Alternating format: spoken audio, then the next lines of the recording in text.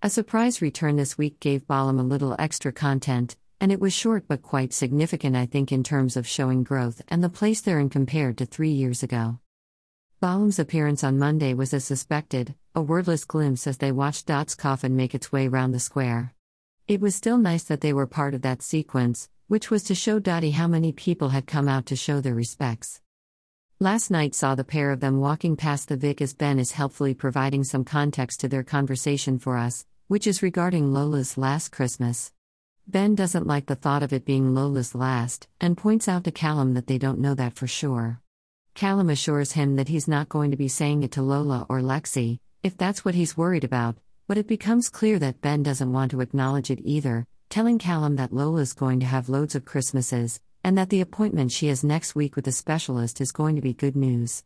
Callum understands that Ben needs to have this hope, even if he's more cautious about it, so he soothes Ben and agrees with him that it's going to be good news. And of course he wants that to be true as well. He suggests to Ben that they go into the Vic for a beer or a game of darts, which Ben mocks him for, telling him he'll make a terrific nan one day. The implied comparison to Vi would horrify anyone. Callum takes it good-naturedly though, poking Ben and telling him to shut it. They go into the Vic anyway though, because the most consistent thing in Balam's relationship, aside from their love, is Callum's ability to get what he wants no matter how much Ben grumbles about it, because Ben would do anything for him.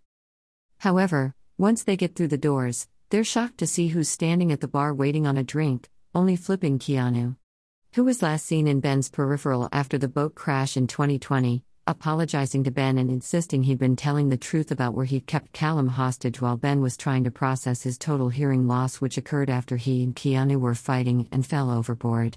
So not the best of circumstances. But here he is having a drink with his mum like nothing happened. So naturally, neither of Balam are happy to see him. Ben makes his outrage very clear, even as Karen tries to smooth things over.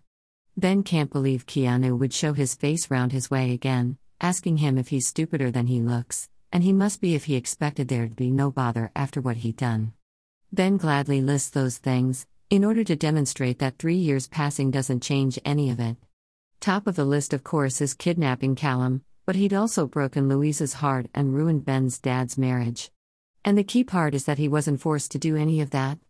Ben did a bad thing, but on command from Phil after being emotionally blackmailed into it. This was all Keanu, and it's clear he doesn't feel a great deal of remorse, or at least he isn't showing it to Ben or Callum. Callum, who Keanu is seeing for the first time after Phil told him he wasn't where Keanu said he was, for all he knew Callum could have died without anyone ever finding him. Ben mentions Phil and what he'd do if he saw Keanu round here, but Keanu knows that he's not around via a source that we have yet to be told about. My money is on Sam, by the way. He even tells Ben that if he tries anything, Ben will come off worse. Okay, that might be true actually, but it's antagonistic and gets Ben's back up. I think the reason Callum instantly reaches for Ben in this moment is because that comment riled him up too, and because of that could guess the effect it would have on Ben.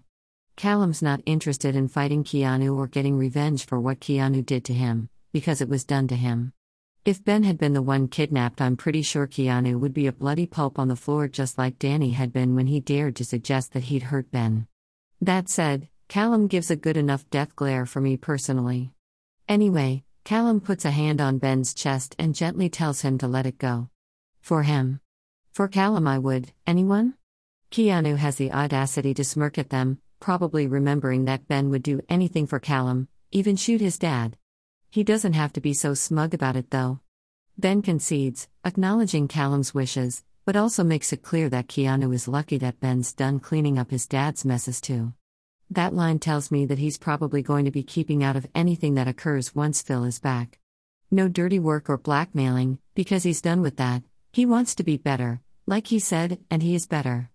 He's grown beyond Keanu and Phil and petty vendettas. And you'd hope that after the year Ben's had, Phil would know better than to ask him to be involved. This is Phil though, so seems unlikely somehow. I'm not sure if Keanu's invitation for a drink is meant to be sincere or a taunt, but the disgusted scoffs Balam take it in turns to make our glorious. Ben looks almost amused at the boldness, whereas Callum seems to glower, and we don't see his eyes leave Keanu at the end. That could be the end of Keanu's interaction with Balam, but I am glad they did address it, even if it was brief.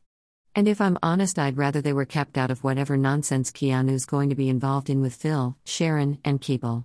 It's funny to think that Ben hadn't even told Callum he loved him last time Keanu was around, and now they're literal husbands, while Keanu doesn't seem to have changed at all, hair aside.